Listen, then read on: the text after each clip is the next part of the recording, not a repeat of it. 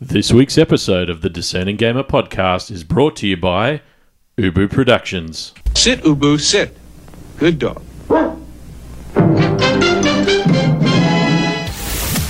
Welcome to the Discerning Gamer podcast, your premium destination for all things gaming culture. We have the latest in gaming news, reviews of the hottest new games, discussion and analysis of the games of yesteryear. When you're short on time and need your gaming fix, look no further than the crew who know their Master Chief from their Master Sword. I love Halo. Your hosts, Joel, Simon, Casey, and Ferg. So toss a coin to your Witcher and answer that Call of Duty. It's time to level up. This is the Discerning Gamer Podcast. Yes, trying to convince Lizzie that Tweeg is a deadbeat boyfriend, whilst being mindful that Gene Zaruthian is quite racist towards Flimborgs. This is the Discerning Gamer podcast. I am your host, Joel JB Fury Beauchene, and with us this week, as always, are the DG crew, starting with the PC Gamer, the Sultan of Steam. He's foaming at the tip and ready for video game-based coitus. It's none other than Fergamon Hamilton. Welcome to the show, Fergus. Oh, JB, how are you, mate? I'm good, mate. I'm good. Also with us this week, the gaming chef, the Earl of Emotional Damage, preferring to, quote, be sodomized for money in preference to playing the next Assassin's Creed sequel. It's none other than Simon Steely McLaughlin. Pass into the ass. Well, you know what? It's a part of my life either way. I wouldn't get back, Joel, but it would be one that I'd make money instead of giving it to Ubisoft. Because fuck that for a joke. Don't need to give them any more money. Absolutely. How are you? Yes, thank you. Very fast becoming the Ubisoft horn as opposed to the Wii U horn. Finally with us we have the Nintendo Queen, Pistol Pisty Pete. She's the only member of the DG crew whose content is created entirely by ChatGPT. It's Casey C-Mac McLaughlin. Welcome to the show, C-Mac. Thanks, Joel. I don't know. What does that mean? I don't know what that is. Sorry. It's an artificial intelligence that people are using to do all sorts of wonderful things. If you're not across it, definitely check it out. Be worried. Don't mind my wife. She decided that she's been living under a rock for a little. I got her a rock for her birthday last year, and she's been spending a good portion of her life underneath it. Never mind. Yeah, that came out better in my head than it did out of my mouth. Yum. Well, just before we jump into the news headlines, what has everyone been playing this week, Fergus? I'm still knee-deep in Starfield at the moment. So Ooh, Starfield, hey? It's been out for a hot minute now. Has it been out for a month, maybe that long? I'm probably played 80 to 85-ish hours or something. Wow. So I'm having a good old crack into it. I think when I gave my first impressions and my review score, I think I gave it a 9. And after 80 hours, I can see how the Metacritic score of 8.5 is making a lot of sense to a lot of people. So I think my comment was, I'm happy to give it a 9 at this point because I don't think I'm going to see anything in the game that I haven't already seen that would lower that score. And I think I'm going to eat my words a little bit on that. It does lose a bit of the charm after about the 50-hour mark. Things start to get just a fractionally little bit repetitive. Maybe some of the things that I weren't too concerned about in the first 50 hours, maybe, I don't know, griping me a little bit more in the second half. But having said that, still a lot of fun. Just little things, and again, I talked about the Bethesda jank. A couple of things, like I'm trying to do a lot of the faction quests. If you're familiar with any of the Bethesda games, they're all very similar. There's the faction which is like the Thieves Guild in Skyrim, and there's one that's like the Fighters Guild, and they're all very similar. And after a while, they start to feel. Don't get me wrong, there's a lot of cool quests and stuff in there, but after a while, it starts feeling like a bit of you're just running around, and then all these loading screens and all this sort of stuff sort of takes the immersion out of the game. But having said that, a lot of fun, but definitely understand how and why people are docking points and maybe not enjoying it as much. But yeah, 85 hours in, I'm loving it. I think a good sign that you're really enjoying as a game is that I'm eyeing off the achievements list and I'm looking at it and I'm like, I reckon this is one I'm going to 100%. So that's always a good indication when you want to platinum a game that you're happy to put up with the grind and stuff. So yeah, flat out in Starfield and still enjoying it after 80 and a half hour, 85-ish hours. Well, you heard it here first, listeners. Ferg has rescinded his score of 9 and substituted in an 8.5. So Starfield. For England, James! All right, Simo, what have you been playing, mate? Well, I've been playing Update 3 of Sonic Frontiers, and I finished it last night. And I'm going to tell you this right now. I enjoyed about 80% of it. There was a good 20% that I didn't care for, and I'm going to tell you about it right now. So basically, get this. So when the game came out, Mario Kishimoto, the director of the game, was given a bit of a shtick on Twitter, which is now called X, about the difficulty of this game, and it wasn't very difficult, and it was a little bit too easy, and yada, yada, yada. People were like, oh, it's so easy on hard mode. Anyway, so I think Mario Kishimoto maybe just decided to put up his middle finger and put it into the nearest bumhole he could, because there is an unfair difficulty spike.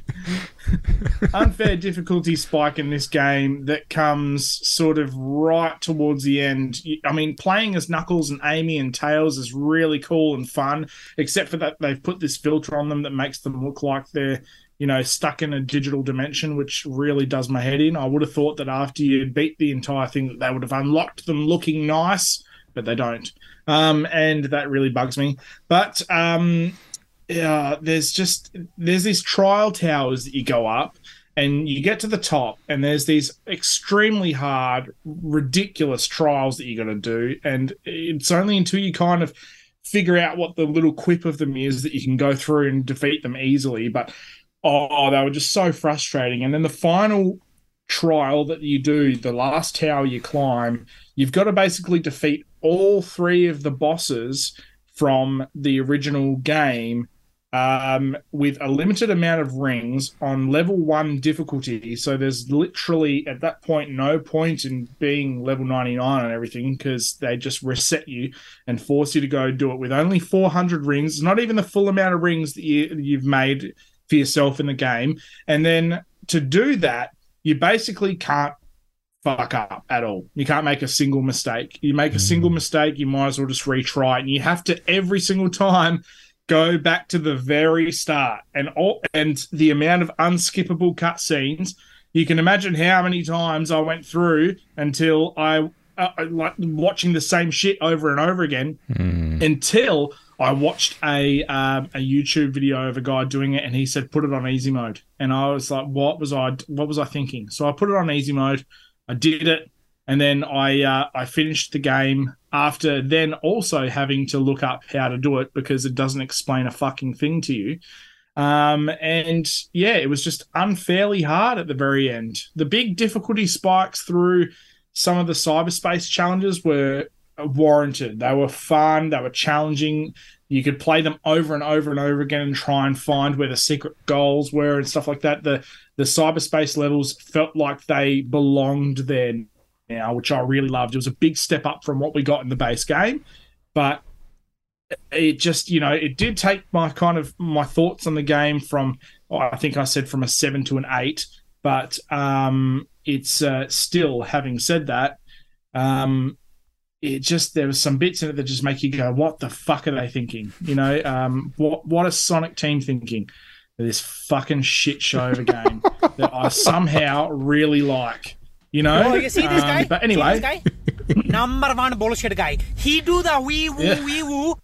Yeah. Well, but I had a lot of fun with it. Sorry. Yeah, so Sonic Frontiers Update 3.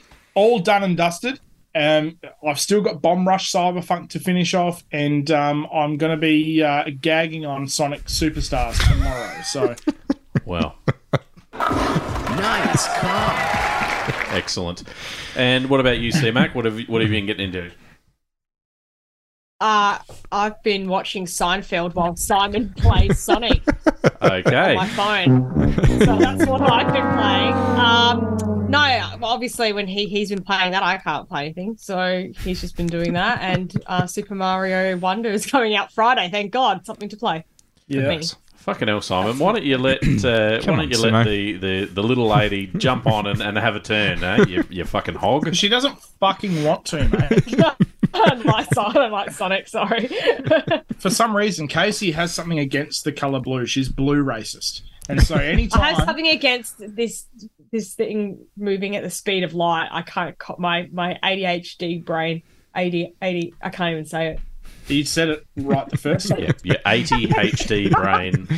My 80-year-old ADHD brain can't cope with this Too movie. much going on. Yeah.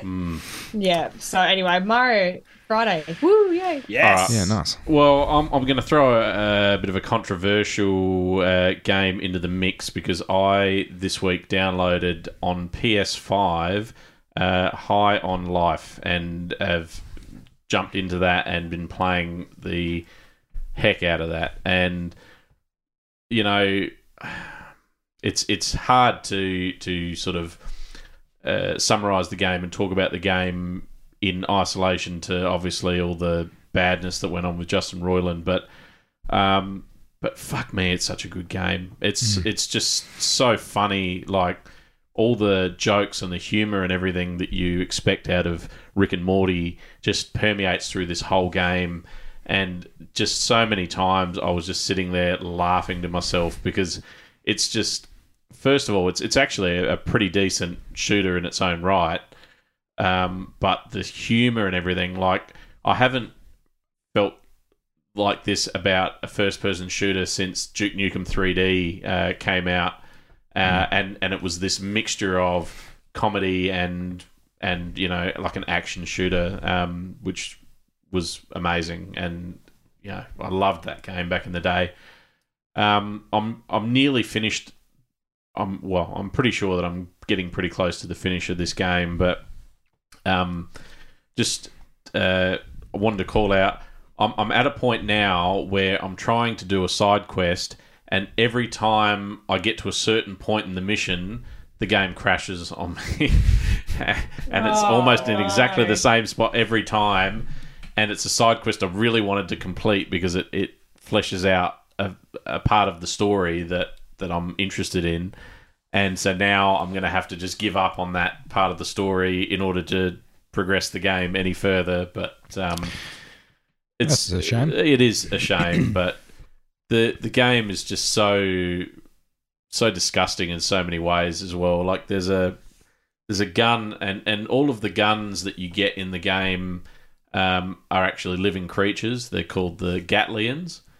And like you start off with a gun that's like a pistol, and you know he sounds essentially like Morty from Rick and Morty, like almost to the T. But later on in the game, you get a gun that's called Creature, and he fires off these little characters that go and attack the enemies. Like, and you can shoot 5 or 6 of them at a time, and they're similar to like the Gloves of Doom in Ratchet and Clank. And to put the gun on your hand, it looks like a giant asshole, and you actually have to insert your hand into the asshole of the gun to like hold onto it and hold the trigger. It's really gross, but like it's just so funny, like that they put things like that in the game. Like yeah. I would say if you're a big fan of Rick and Morty, and I understand it's probably not super trendy to be a fan of Rick and Morty at the moment, you would love. You know what? You would love this game. I'm going to call bullshit on that, JB. I think you know what? If people can't, because look, he co-created the show, right? If you look into it, Dan Harmon, who wonderfully created the amazing community, is the heart and soul of this fucking thing. So whether or not people want to think that they're being moral and not wanting to like Rick and Morty anymore just because of Justin Roiland's original involvement in the show, he hadn't written on the show for a good, I think, I want to say 5 years. So just fucking enjoy the shit you enjoy. And even though, look, the allegations against him were dropped anyway. So just enjoy the shit you want to enjoy. You know, people still listen to Michael Jackson. I'm going to keep bringing that up. Michael Jackson was an undisputed legend of pop. Nobody knows whether or not he did or did not do the things that he did, but there was a lot of allegations thrown around. I still really love Billie Jean. Good song. Thriller's a fucking a masterpiece of an album. We've got to separate the artist from the art at some point, and that's my 2 cents for the day. So who gives a fuck about the controversy? Enjoy what you enjoy. In summary, then, Simo, whilst I don't condone any of the things that Justin Roiland is accused of, whether he did or didn't commit any of these things, I'm really enjoying the game High on Life. On PlayStation, it seems to run really good. Apart from these issues with hard crashes occasionally, it's not like Cyberpunk bad, but it's annoying. Like it has crashed, half a dozen times on me. So there's obviously some issues there that they need to patch out of the game. But honestly, the humour and everything in it just makes it an absolute must play if you're a fan of that genre, and not everyone will be. So there you fucking go. There you go. Well, on that note, it is time for the bloody news headlines. If I can just find the bloody button to fire off the music. Stalling. Building the suspense. Oh, fuck. Where did I fucking put that? Oh, here it is.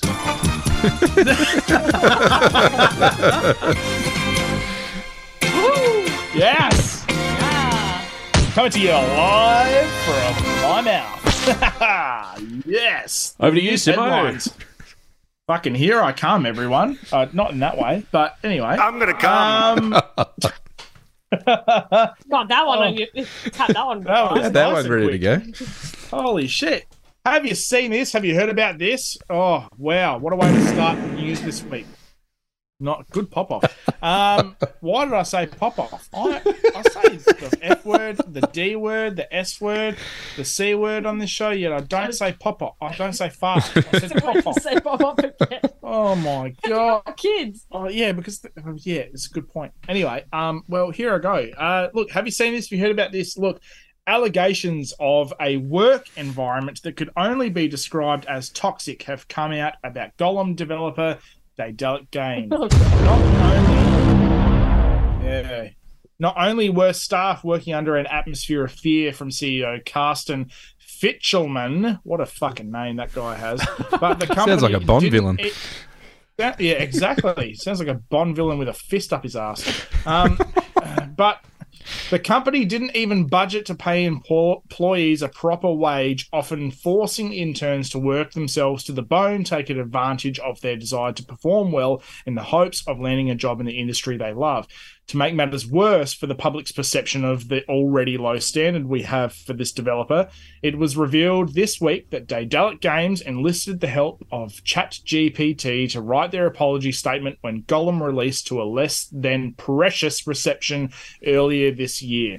If you're wondering why there wasn't a hell of a lot of jokes in that news headline, it's because those fucking clowns that ran the company are jokes, and they should all be ashamed and feel like fucking garbage for what they did. Fucking you, fucking you, bloody, bastard, bitch, you, fuck you, bloody, fuck you, bloody, fucking mother, Next up. Fucking hell. Next up, get out the size 6 dress because PS5 just lost 30% of its body fat. You heard me correctly. The PS5 Slim was announced this week with a shocking 30% reduction in size.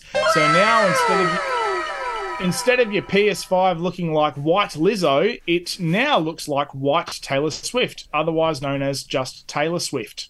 Anyway, I hope you like your Taylor Swift lying down because, to make her stand up is going to cost you extra. That's right. This time around, you have to pay extra money to get your PS5 Slim to stand up. They're charging more for the stand. When bizarrely, Lizzo will stand up on her own, even though she looks like Jabba the Hutt with a microphone. Simon. Emotional damage. Bit of a Lizzo joke in there for everyone. No? Nobody? What? So what? Lizzo. Anyway. Next up, how many bells do you have? Because Animal Crossing Lego is coming our way this year with little known detail at the moment, but a sneak peek popping up on YouTube this week. With fan favourites joining the Lego fund, there is no word on how much you'll have to pay the proverbial Tom Nook to secure your blocky slice of this cozy Lego. We asked Lego what to expect from the Animal Crossing Lego, and they had this to say. The crippling debt you feel in-game will become more apparent in real life when you purchase... We even purchased a raccoon dressed in a sweater vest, gave it a line of cocaine, and made him CEO just to make it feel authentic. So there you go. They're really going for the crippling debt side of things with the Lego, which is great. It's this guy, Kevin Afghani, everyone, is your new Super Mario. Yes, Kevin. I fucking love that soundbite. Kevin took to X this week to make his reveal with a post that reads, incredibly proud to have voiced Mario and Luigi in Super Mario Bros. Wonder. Thanks to Nintendo for inviting me into the Flower Kingdom. Afghani will also be voicing the talking flowers in the game, and although Kevin's voice acting resume is quite concise, he has been a part of some major franchises such as Dragon Ball R&R and Genshin Impact. When we DM'd Kevin, he mentioned to us, I couldn't wait to let everyone know I'm deep inside Mario, at least a couple of inches, and loving every minute of it. I'm not sure I got the right Kevin. I think I got a different Kevin. But anyway, dust presumably off the your wrong Mario hands. too, Simo. Yeah, it's a very different Mario. Yeah. Anyway, dust off your axe, motherfuckers, because Guitar Hero is making a comeback, allegedly. Bobby Kotick mentioned it in an interview about Microsoft and their capabilities for new technologies. Kotick, after attempting to stick his index finger and middle finger into his receptionist, said, the re-emergence of Guitar Hero and other things would not be possible without the different types of resources. And so, just the endless possibilities for the future that are just incredibly exciting.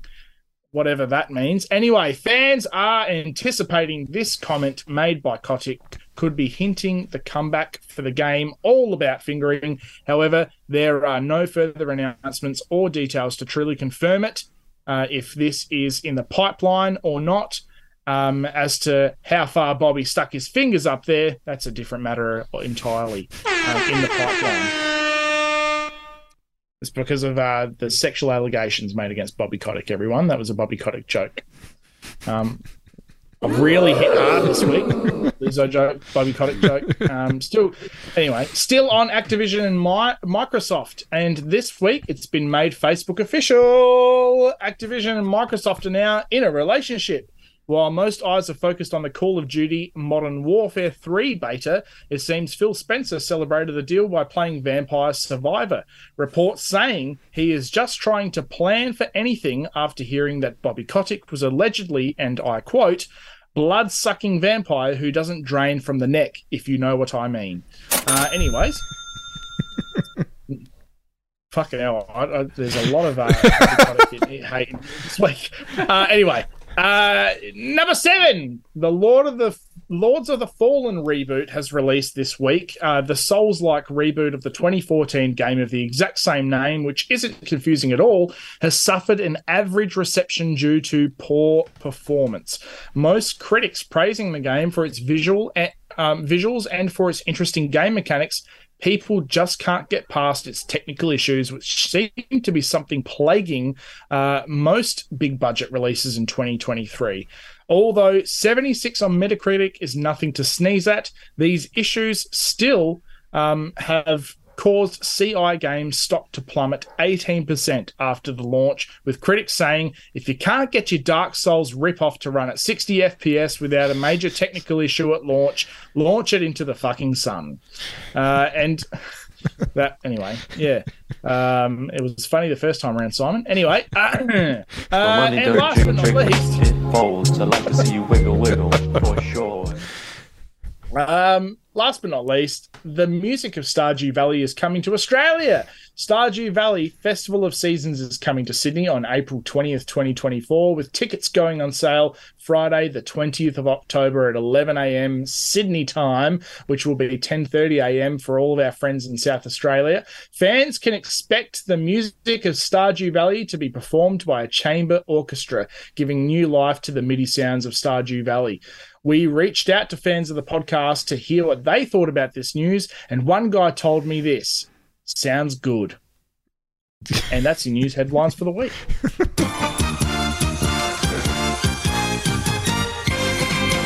Did you learn something new? What did you hear? Was it news? Was it a week old? I don't know. Oh, Steely's given me some homework. I've been under a rock bigger than the one that C-Mac's been under, apparently. Who's Lizzo? Never heard of her. She's an American rapper, singer, and the subject of a range of allegations that have come out recently of fairly bad behaviour from a star and the way that she treats her staff. So, yeah. Yeah, okay.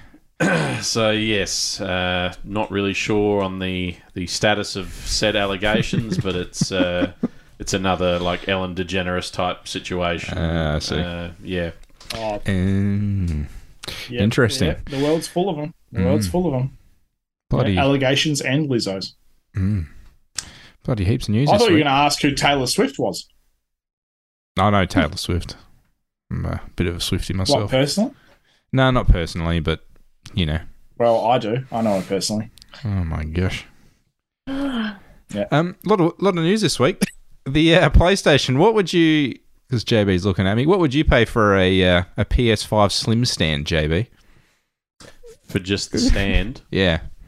That you don't now get with your PS5 Slim. I don't know. $20? Mate, come on. This is bloody PlayStation.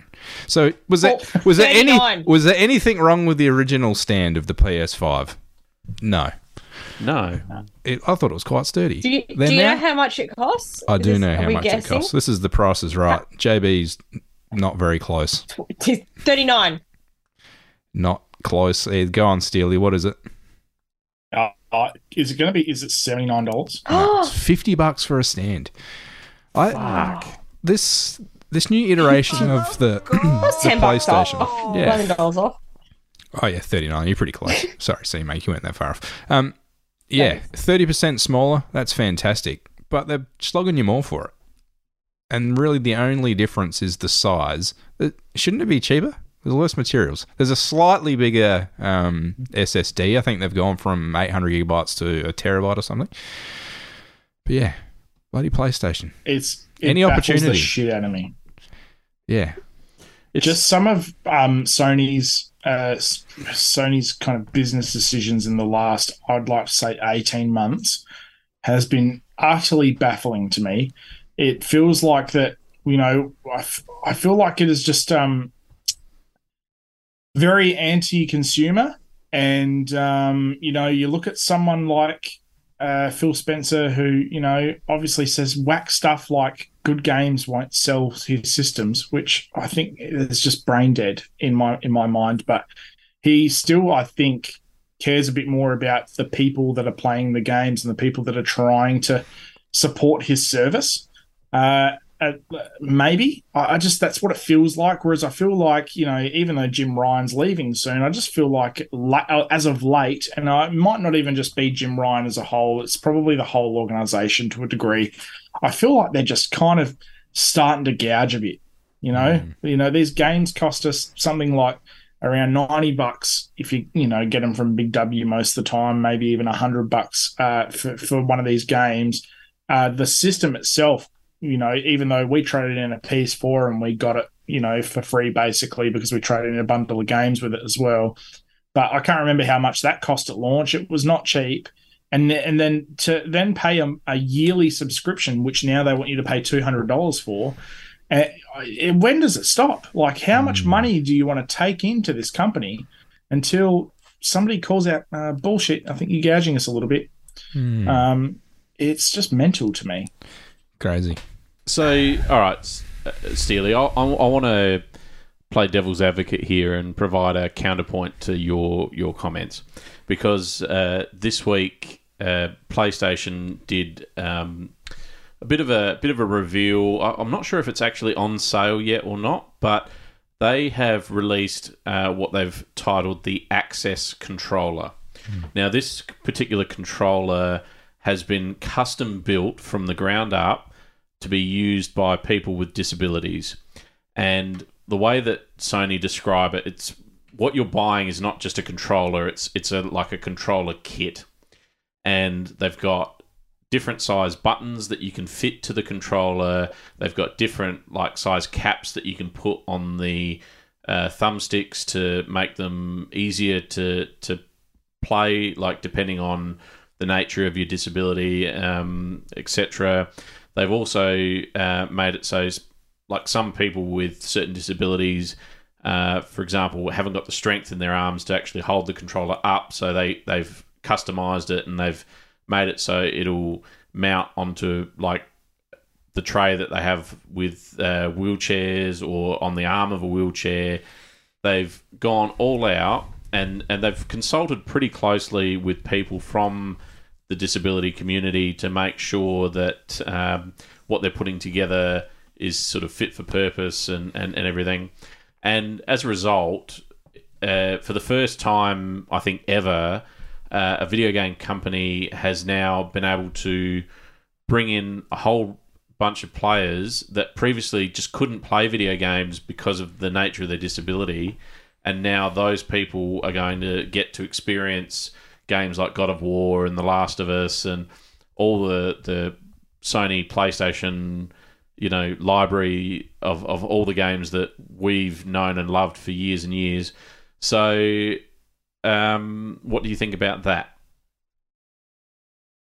I think that is excellent and it's heartwarming. Do I think, and I think that it's wonderful for a massive portion of the community that I think will not only get an immense amount of enjoyment out of playing those games, and a massive amount of fulfillment, and also, probably something that's really quite good for them mentally as well, to be able to experience things like that, which have that amount of interactivity and can transport you somewhere else with all of the issues that people that are working with disabilities every day need to deal with. However, I feel like that and the rest of PlayStation's consumerism sort of ploy, they're almost unrelated. If you think of just the everyday kind of aspect, I start to feel like that just because they've gone and done one really lovely thing doesn't make me any less pissed off that I have to now cancel PlayStation Plus because it is insanely expensive, and that it makes me kind of feel like, oh, well, now, there's going to be a handful of games that are going to require me to go online to do certain things that I feel like I can't do anymore. There's going to be a handful of games that I already play that I'm probably not going to go back and play maybe once every so often if I get it for a couple of months at a time. I think for the everyday consumer, we're just getting shafted a little bit. That's kind of where my sort of thought process is coming from. I think it's an absolutely wonderful thing what they've done. And I think every company does great things and bad things. I think, It's the same with Nintendo. I absolutely love Nintendo, but I think their online service module where they basically hide behind playing legacy content behind a sort of a subscription paywall does my head in. Like, I'd like to just be able to go back and play some Nintendo 64 games, but then I have to upgrade my service, and I can't upgrade my service unless it's a family service, because in that case, I won't be able to play Mario Kart Online if I only make it a single service, and it does my head in. There's these little things that could just make stuff a little bit better for the consumer, but I feel like that sometimes, maybe, and I might be being a bit ignorant on this, a little bit too out of touch with what the costs are involved in a lot of this stuff, but it kind of just feels like it's hey, they've got a massive install base now, and I just think, are you not just kind of ripping people a little bit now, or just trying to take some extra coin? But yeah. Well, I mean, it's some interesting points that you make there, Simo, but I would ask the question, Is this perceived treatment from PlayStation enough to put you off the console altogether? Is it enough to drive you running into the arms of, Phil Spencer and, get yourself a brand new Xbox Series X on which you can play? No, because PlayStation has Mayfair and Park Lane. At the end of the day, they have the monopoly when it comes to first-party titles. I can't play those first-party titles on an Xbox. And if I had an Xbox, I'd be getting it because I wanted to play Call of Duty. If I was just a Call of Duty nut, I'd go, oh, well, yeah, I'll get an Xbox. I don't care. But the thing is that that's not what I want that for. I get consoles because I like the games that I can play on them. And arguably, I could go and play a lot of PlayStation games on PC now. It's almost not a true exclusive console now, apart from the Nintendo system, so a Nintendo Switch or whatever comes next after that. However, it's purely because I enjoy those experiences, but it still doesn't make me any less mad at the way that I'm being treated as a consumer of that device. It still pisses me off. So, all right, Fergus Fergamon Hamilton, you're a proud owner of a PlayStation 5 console yourself. I think you've either dabbled in or currently have a subscription to one of the premium PlayStation Plus services. What are your thoughts on the recent price hikes and the behaviour of Sony as a company in general? Are you disillusioned as a customer, as a loyal customer, or are you just blind to it all and just want to just keep forging on regardless?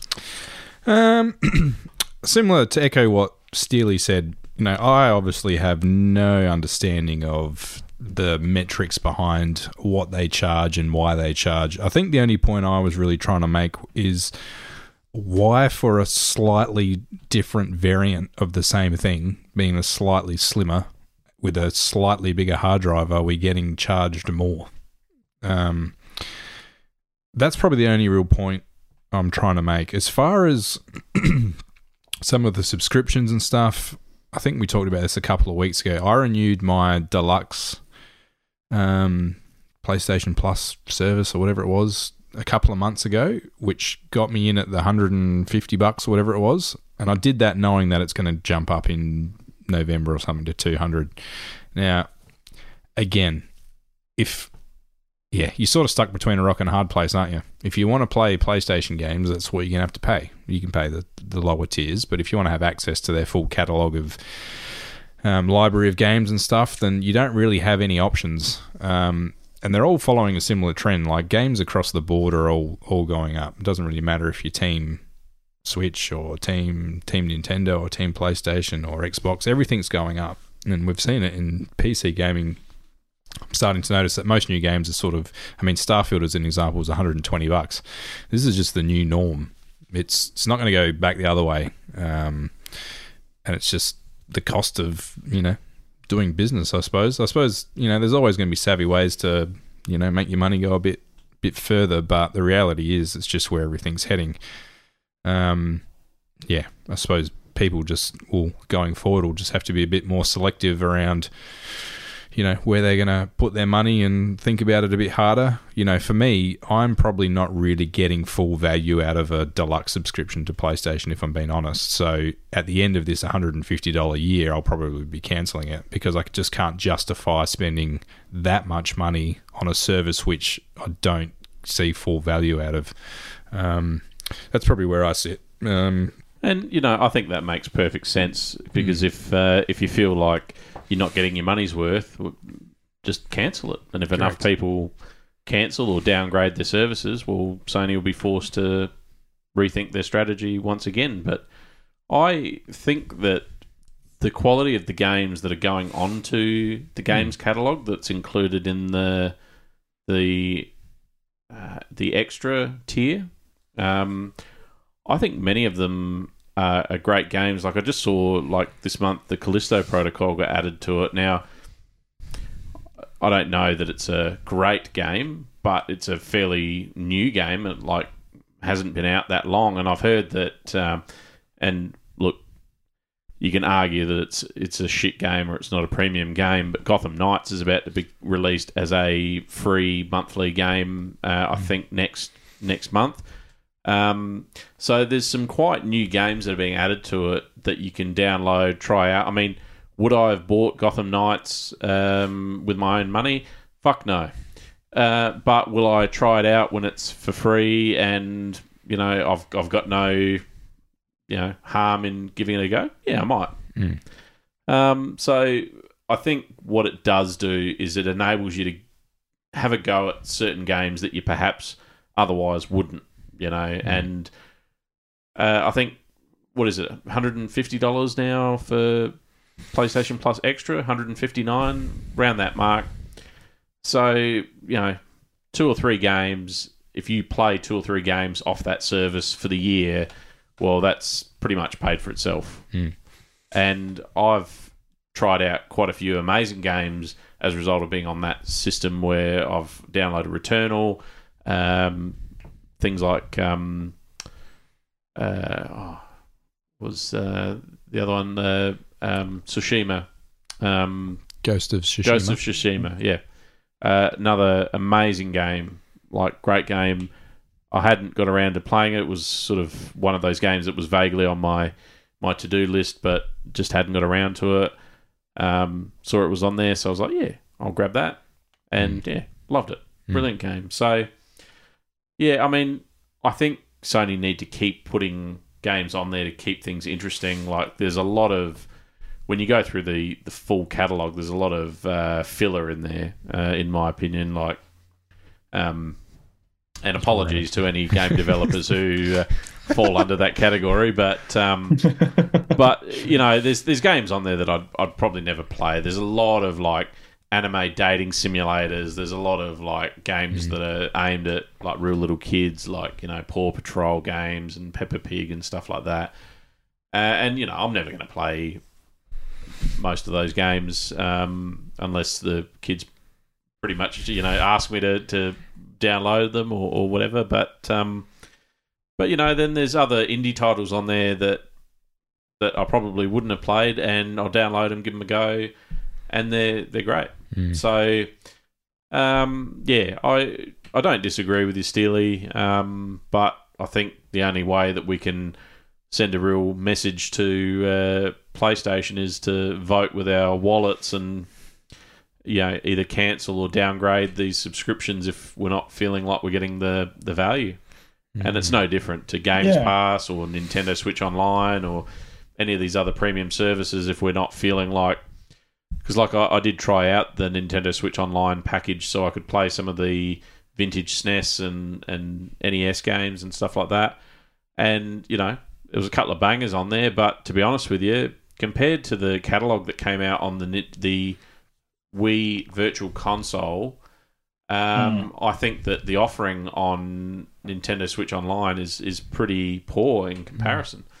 It's slim pickings in it, isn't it? And the fact is as well, you can't just pay for the ones that you want. You've got to kind of sit there and just kind of be drip fed these titles from, sometimes not even month to month. Sometimes with Nintendo's online module, the biggest issue with their whole online module is that it's kind of haphazard and random when things come out, and you never know when they will. There's never, hey, we've got this game coming out on Nintendo Switch Online next month, and doesn't continuously remind people of the value of the service. And I think look, you're right, Joel, in a lot of ways that, if you do play 2 or even 3 games on that service, you're going to get your money back. And obviously it means that your money's well spent. I would argue that if you play those 2 or 3 games to completion, your money is well spent. But I'd also argue as well, from that standpoint, that a lot of the games that are on there are still the PS4 games. And I mean, I don't really go looking at a next generation online service that comes with a catalog of games for it to be old games that I've already played. Because me, as somebody that I would almost at this point consider myself a veteran PlayStation player, I've been playing for many, many, many years now. I spammed as much as I could all the games that are on PS3 and played everything that I possibly could on PS4. There is not much incentive for me to go there and play those games again unless I have nothing else to play. But as somebody that was looking forward to this generation of consoles, I'm desperate for something new, and something new from the developers that I love, because I don't want to go and play their games a 3rd or 4th time around again. And some of those games I have played twice and I've revisited again. And that's the thing I think that sort of bugs me. And I know that, especially this year, having played Stray and Cheer, which were 2 games that were free day one from release. Well, I say free, but you pay for the service in order to play them. So they're not really free. I'd really argue that they are kind of, hey, I paid whatever it was, $150 or something for the year, and I got those games as a part of that. So they might have been discounted, but at the end of the day, I don't own those games either. And what I really like about buying games physically is that I can take them back and make a slight return on them to go towards the next thing that I want to play if I don't think I'm going to go play them again. So it kind of feels like that you're putting this money in and getting no return on investment on it. And when it's gone, and it's done. And that something about that just has always bugged me. Same with streaming services and stuff, that you kind of feel beholden to being a part of them, because if you're not, you're on the outside. And I think that that's really frustrating. That's the most frustrating part about the way that these service modules are going. You can't just go, hey, I just want to subscribe to being able to utilize the online features. No, it has to come with all these other things.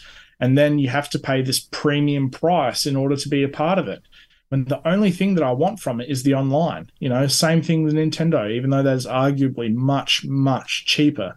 I've said arguably a lot, haven't I? There's a big argument. But these are the things that bug me. There is no choice for me to just play the games online and pay for the online part of the service, which I think would be something. I mean, obviously they want to get as much money as they can out of you, but it's still, that to me is a more pro-consumer sort of way of looking at this entire thing.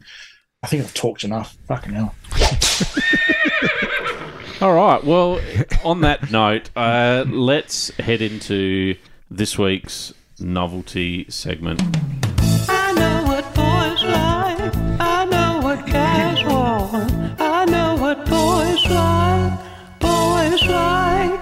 Boys like me. Bill Gates and a horse. Yeehaw. Well, this week we thought we'd dive back down the rabbit hole of retro gaming and have a look at what is our most played or favourite console of all time. And, it's a pretty difficult question to answer, really, but we're going to fucking give it a go. And we're going to start with Fergus Fergamon Hamilton. What's your most played / favourite console? I'm going to go, most played, probably this next one I'm about to announce, but definitely probably my favourite thus far as favourite consoles, and that's none other than the Xbox 360. What an absolute cracking console. It's a banger. Yeah, look, love the name. Straight up. I mean, Microsoft missed... they've done lots of dumb things in the history of Microsoft and their dabble into gaming, but calling the Xbox One and not the Xbox 720 was the dumbest thing they've ever done. That was the biggest hit and miss I've ever seen. So yeah, the Xbox 360, what an absolute cracking console. Elite design. There was a few iterations of it, and by the time they got to the end, it was such a schmick looking console. It started out, if you can remember, it was the white, blocky, a little bit rounded, with the ever present red ring of death. I got to enjoy the red ring of death. I think I had 2 or maybe 3 Xbox 360s over my time, maybe only 2. I had the red ring of death, which killed my first one, but you know, it was a nice looking console and vertical standing as well. I think up till that point, no one had really done the vertical standing thing. I didn't even know if the PS3 was vertical standing, was it? Unless you had a stand, it was. Yeah, okay. You could stand the one that I had was the real fat PS3, and that would stand on its end pretty comfortably. Yeah, okay. You could even rotate the little PlayStation logo on the front to orient it the right way to. If you did decide to stand it up. So, nice little touch. Yeah, so it was in design. Standing up, I thought was really cool. Probably one of the best controllers, I think, have been around thus far as a, like a base controller that came with the console. Obviously, these days they're releasing Elites and all these, wigged out controllers that cost, it's half as much as a console. But the actual standalone controller was fantastic. And till this day, I shit you not, I'm still using Xbox 360 controllers with my PC for all of my gaming. Wow. So it was a great iteration. Standing the test of time. That's it. The original Xbox controller was huge. It was actually quite comfortable to hold onto. It felt good in your hands, but it was quite big and heavy. And that 360 controller really just, shrunk it all down and was much more compact. Fantastic controller. The multiplayer side of things was pretty much ran perfectly. Xbox Live was always a good experience. Never remember having any issues with server and stuff like that. I think it was the, what do they call it? It was the PSN hack. I don't know if you guys remember this. I think it was 2011 when PlayStation had all those issues with their server getting compromised, and I think it was down for, got here in my notes, it was down for 24 days. So while PlayStation, as good as the PS3 was, they were dealing with some issues as far as server and stuff like that. The Xbox never had any issues. It was always run really well. I used to love the avatars, the introduction of things like your gamer score and game achievements was fantastic. Had a really cool UI, great startup sound. We're talking fantastic startup sound. And sort of piggybacking off some of the comments that Simon was making earlier around sort of what we're dealing with as gamers, these were the glory days of gaming. So the 360 was out from 2005 to 2013 was when it fell off the manufacturing run.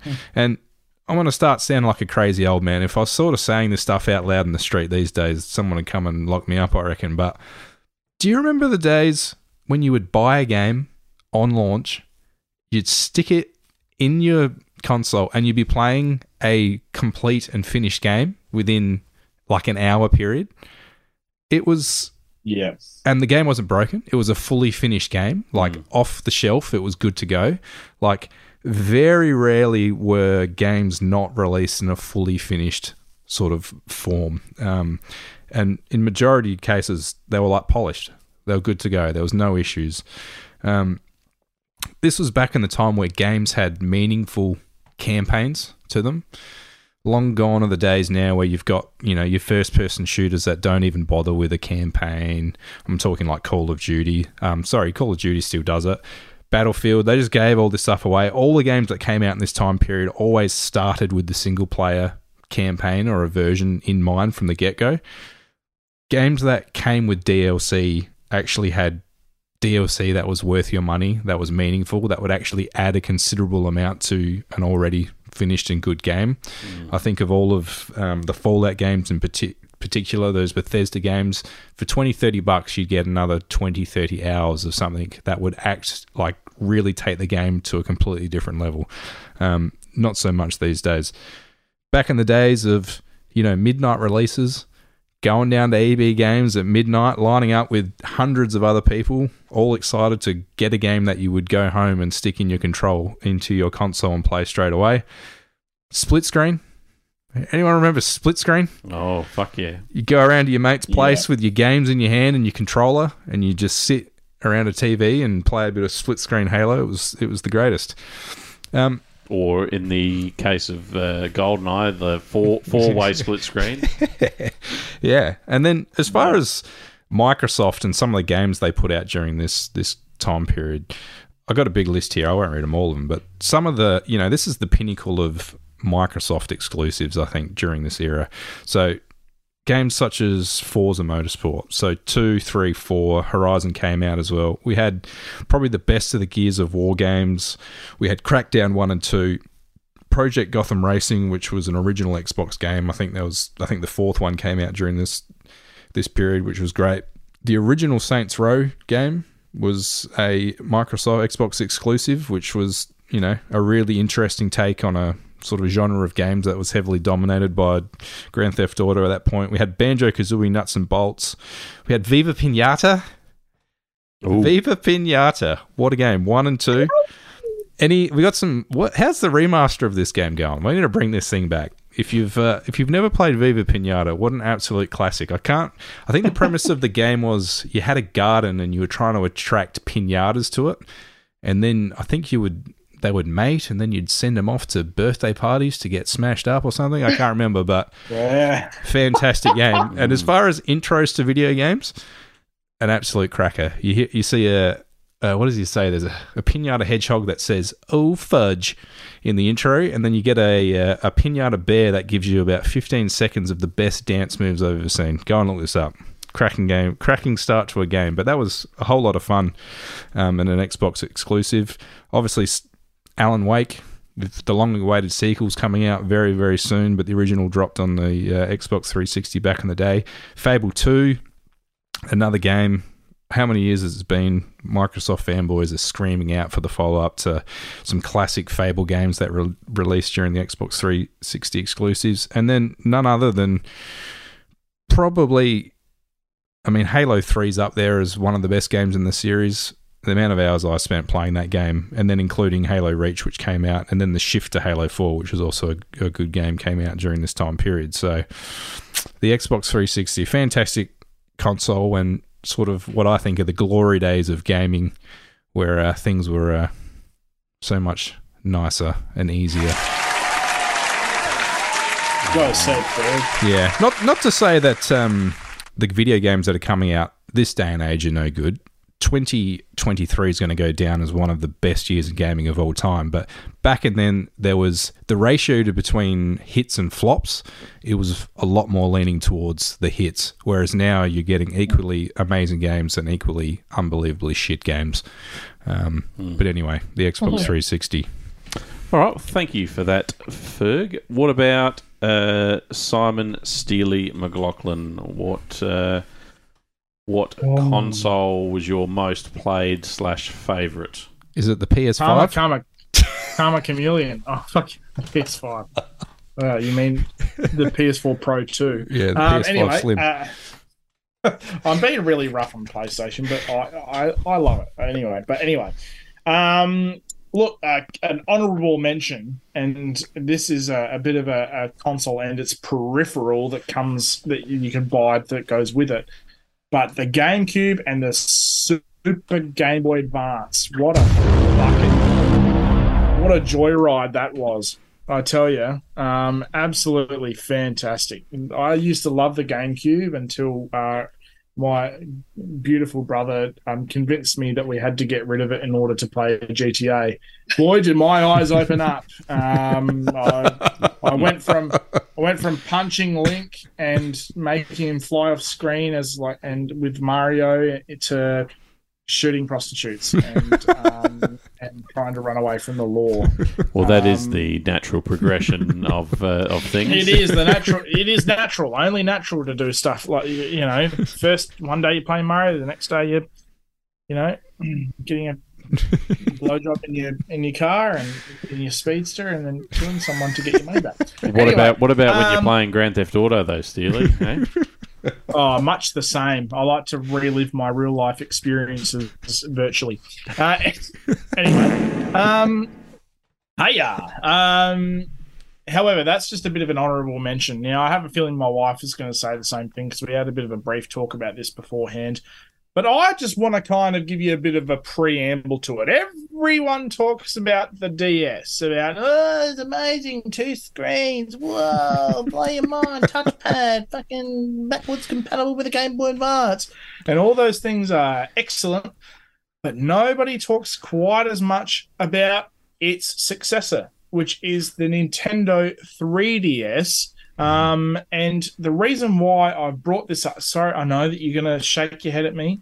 No, because I was going to say the same. I know, but just let me finish.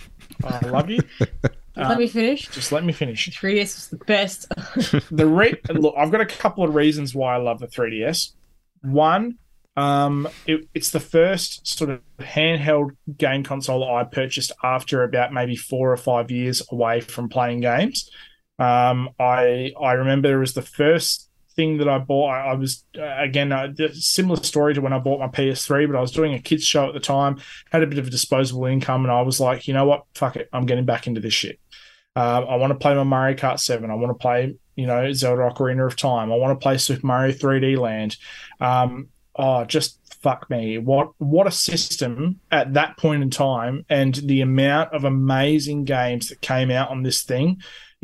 Majora's Mask 3D, Link Between Worlds, Fantasy Life, even games like Ever Oasis, one of the most underrated Mario Party sort of games, which I think is Mario Party Star Rush, purely because of one mode that Casey and I really love to play on it. There's just an endless amount. I mean, you got your Mario Tennis, your Mario Golf, you got fucking Mario everything on there. Luigi's Mansion 1 and 2 is on this game, on this system. One is on there. Thank you very much. One was demaked onto it. You'd better believe it. It's definitely there. We don't have it, but it's there. But this system is, and still to this day, one of, I think, Nintendo's greatest triumphs. An absolute dog's breakfast when it comes to navigating the online store, an absolute dog's breakfast when it comes to navigating the actual system menu to where to put your games into certain files. It just looks like a big mess, which is something that Nintendo still hasn't seemed to iron out, is the functionality and the ease of use of their menus. However, what a console. The 3D, and especially in the new 3DS XL, which is my pick out of the whole 3DS family, the bigger screen, the 3D was a lot more adaptive to where your head was, so it wasn't as kind of, tilt your head one way and it's all gone and looks terrible. Some of those games really did perform quite well in 3D, and I'm looking at Super Mario 3D Land, which really took advantage of that console. There were some levels where you had to play it with a 3D on in order to get the full scope of it, which I really loved. Hey, you could even play Hyrule Warriors on this thing. It didn't run very well. It was, ran like, if you reckon that any other third-party game runs at potato on the Nintendo Switch, this was running at fucking mash. It was just like, it was just kind of there. But it was there. And, we even got a Smash Brothers on this fucking thing. It was absolutely amazing. But I'd tell you the one reason why, and I could go on about it all day, but the one reason why this is actually my favorite console of all time is, and now this is going to sound really soppy of me, but I came home from work one night and I walked, I say home, I was at this place in Glenelg, and I walked through the door, and on the couch was this super hot, amazing girl, and my housemate goes, this is my friend Casey. She's really into Nintendo. And I instantly started to get hot flushes, and I go over to the fridge and I grabbed this is a bad look. And I grabbed out some American honey, and I think I drank it out of the bottle because I was extremely nervous to be in the presence of this creature. And I put it back in the fridge, and then I grabbed another drink out as a chaser, and I sat down and I kind of said, "Oh, so what have you been playing? Trying to play it cool." And then Casey gave you a bit of Impressive cock. But then Casey said that she'd literally gotten the console. Oh, look, Donkey Kong Country Returns 3D. Anyway, Casey literally got the console to play Paper Mario Sticker Star, which was a complete dog's breakfast. And so me just wanting to make a good impression on this girl basically grabbed every 3DS game I owned. I haven't even finished playing half of them yet. And I just said, here, take them all. Play them all. You got to play everything. Play Mario, play Mario Kart. Just take them all, play as many as you like, and bring them back to me when you're finished, or don't. And the rest is history from that point. I met the love of my life and bonded with her in the very first moments of us meeting each other over the Nintendo 3DS. And that's why I'll never forget that console, because we have had so many incredible memories of sitting in bed playing, Donkey Kong Country, or, going away on holidays and playing Mario Party, and all the things that I feel like in this part of my life, that console has been there. And I just find that to be really special. And that's why I love the Nintendo 3DS, everyone. So there you go. Nintendo 3DS. What a fantastic little handheld. And what a great story, Steely. Thanks for sharing with us. That's a ripper. I still remember when I first booted up my Nintendo 3DS and I was like, holy shit, it is 3D. It was a very subtle 3D, but I was like, that's actually quite clever. My story is not quite as good as my... It's a Mr. Bombastic. So fantastic. My 3DS story is not quite as good as Steely's, but I did also have a wow moment when I first saw it. Hey, that is equally as impressive. All right, so next up we have Casey C-Mac Pistol Pete McLaughlin. So what? The pissed. The pressure's on to say 3DS. Joel missed the pissed bit at the beginning of the episode, so you got it in there. Yeah, pressure's on, and I'm not going to live up to that, but yeah, I like 3D. 3D. Yeah, I like the 3DS because you can play your games on it. And shut the fuck up. No, so yeah, well, 3DS. I reckon that has been the console that we've bought the most amount of games on. Like, we have a drawer and you open it still because you cannot trade in 3DS games anymore. So we've just got them just sitting there stagnant. But packed. Absolutely tons of games. We've got so many games on that console. And yeah, I reckon it's probably my most played. Yeah. I got to say as well, the GameCube has some of my most favorite games on it. So, and that has a lot of nostalgia for me as well. Paper Mario, Thousand Year Door, Wind Waker, Zelda Wind Waker. That's got to be one of the very early first games. Pikmin. I remember I played some of that when I was growing up as well. Yeah, just some really quality games on Mario Sunshine. Oh my god, yeah, Mario Sunshine. Like even Luigi's Mansions. Okay, thanks. I'm like a bank. They're pretty much kind of like a sperm bank. Yeah. I'm gonna come. Come facts out of my mouth. But yeah, like I feel like the 3DS has some incredible games on it, but I just feel like the GameCube had some quality games on it as well. Like you said, Hyrule could do it, and we bought it. Hyrule Warriors, yeah. Yeah. But it was not good. No, whereas like to go on the back of what Ferg said, the GameCube had incredibly polished experience. That's right, yeah. And they're just and because they were such polished experiences, they still stand up to today's standards in gaming, really, and that's why they're being remade on the Switch. So I think, I'm the same. 3DS with all the memories that he said as well. I met you We all know you're not as sentimental as I. But do you know what? That first day that I met him with, I'll tell you a quick story. I think I've already told this story. I've told the Keno story, haven't I? Yeah, when I won the Keno and I bought the 3DS. Story. Yeah. And that's it. That's the story. Well, your fucking Keno story can... Into the ice. Simon's like, as good as your shitty small 3DS is, you need to get the XL, and it changed my life, and it was amazing. But anyway, yeah, so I reckon sort of a split between 3DS and GameCube for me. Yes. Yeah, Very couple good. of classics. Well, I'm going to buck the trend. Take us here. way back, Joel. Commodore 64. Oh, yeah. Paperboy. What a Atari. classic system. And also the Atari 2600, which I did have back in the day. And, used to get chronic RSI from playing summer games and having to thrash the joystick backwards and forwards to make the player on the screen run. But no, I'm going to give credit where credit is due right now, and I'm going to say the Nintendo Wii. Wow. Fuck yeah.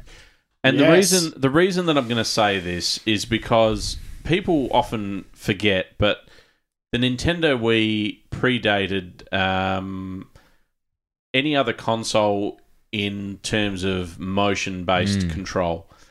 And, Nintendo were trying to innovate and come up with an entirely new concept. And when they brought out the Nintendo Wii, and people were saying, oh, there's a game that Nintendo have brought out where you play tennis and you actually swing the controller like a tennis racket to hit the ball back and forth. I didn't believe it. I thought they were talking bullshit. And it made me curious enough that I can't remember whether I went and tried it out at a shop and gave it a go, or whether I went, you know what, just fuck this, and just went out and bought one. But amazing. And like Wii Sports, I mean that was like the preeminent title for Nintendo Wii. Not only because it was packaged with the Wii when you bought it brand new, but it showcased off this new technology long before any other video game hardware manufacturer got on board with it. Like the 6-axis controller from PlayStation didn't come out until a little while after that, and even then, Sony's implementation of motion-based controls, I don't think, held a candle to what Nintendo were doing with the Wii Mote. And then later on, once you could get like a module that plugged into the bottom of the Wii Mote that gave it even more accurate sort of motion control. But the fact that it wasn't just built into the Wii Mote itself, but it was also built into the nunchuck, the little joystick sort of peripheral that you could plug into the bottom of the Wii Mote, and then basically you had two hands that you could use for motion control. And it's carried through every generation since then. I still believe that Nintendo are the industry leader in terms of motion-based control play, in games. Like the Nintendo Switch, it's an integral part of. I'll have to defer to Steely on whether it was big on the Wii U or not, but No, absolutely, yeah. Because obviously, a lot of those controllers carried over into the Wii U, but with the Wii Motion Plus attached into the new controllers. And I'm with you, mate. It was an absolute fucking riot. Playing Zelda and stuff like that, and being able to move your arms and stuff like that to swipe the sword.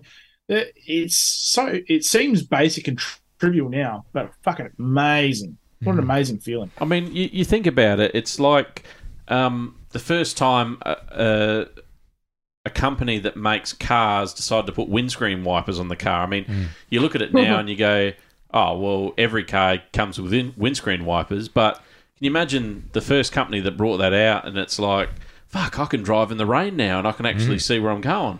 Like it would have been an absolute revolution, and that's what the Wii was. And all right, there may be maybe the games that came out on the Wii U, weren't as technologically advanced as what was coming out on the PlayStation 3 and the 360, the Xbox 360 at the time. But the Wii sold like huge volumes of hardware for Nintendo, and I think probably did wonders to sort of boost Nintendo's profile and maybe even bring them back from the brink financially, because it was such a success, and there were so many people that were getting involved in it that would typically have not been video game type people, but coming back into the fray because you had the motion control was a great new innovation for them. And then later on when they expanded it and brought out the peripherals like the steering wheel you can get for Mario Kart, which was basically just a bit of plastic that you clip the remote into, but another great innovation.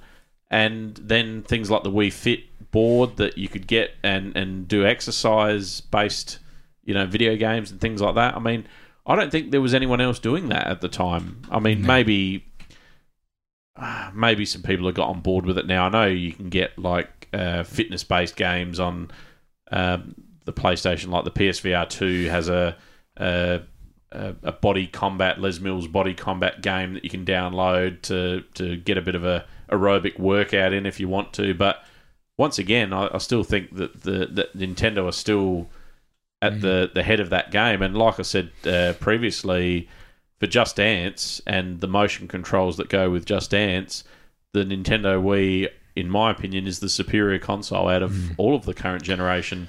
So Nintendo Wii, so you've got the motion controls, and you'd think that feature on its own would be enough to go, yep, that's an amazing console. But then Nintendo decided to bake into the Wii U the Virtual Console, which I ended up playing more of than any of the standard Wii games, where I could go back and play Nintendo 64 games, Super Nintendo games, original Nintendo games, Sega Mega Drive games.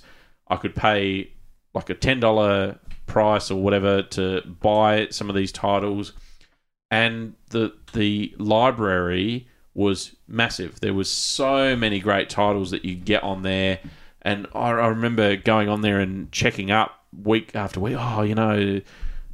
Is Wave Race on there? Is Ocarina of Time on there? All these games that I'd really loved and cherished from previous Nintendo generations, and they were all there in one place. I could pay a fee and just have this huge library of retro games that were made and built to run on that Virtual Console platform.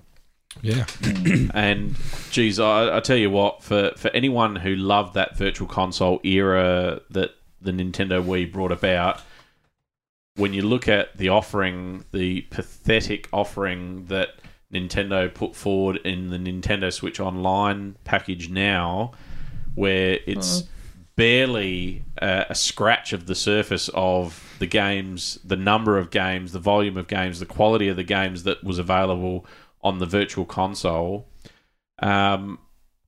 they've just really seemed to have lost their way. And you sort of wonder, they've got a great concept now with Nintendo Switch Online where you can go and buy a controller that was modelled and looks exactly like the original Nintendo controller, or looks exactly like the original Super Nintendo controller, and works natively wirelessly with the Nintendo Switch and with these Virtual Console platforms that they've got on there.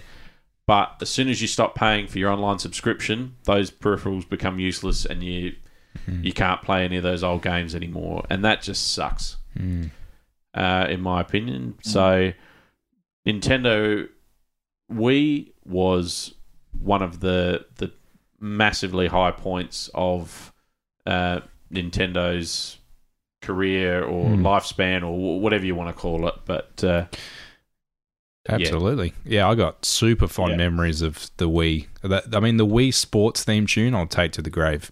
Diddle-doo, doo, doo, doo, doo. And you're right, like you're talking about playing Mario Kart with the steering wheel, I remember the first time I actually used that, and it's just, I don't know, it just seems like such a simple thing, but getting the nunchuck and plugging it into the back of this steering wheel, and you're all sitting around the couch with controllers, I was just like, this is awesome. It's very novel, but it seemed like really cool instead of just, moving away from just a standard controller that we'd seen to that point, and just adding to the immersion and a bit more fun, like, sitting on the couch and you're trying to go around the corner and you're doing the full body turn and all this sort of stuff, and your mates are all doing the same thing. It was a lot of fun. And they were doing something different. Like, I remember that time period where Xbox were doing, I think it was the Kinect, PlayStation was the iToy or something. Was it the iToy? I think it was. I think they came out with the...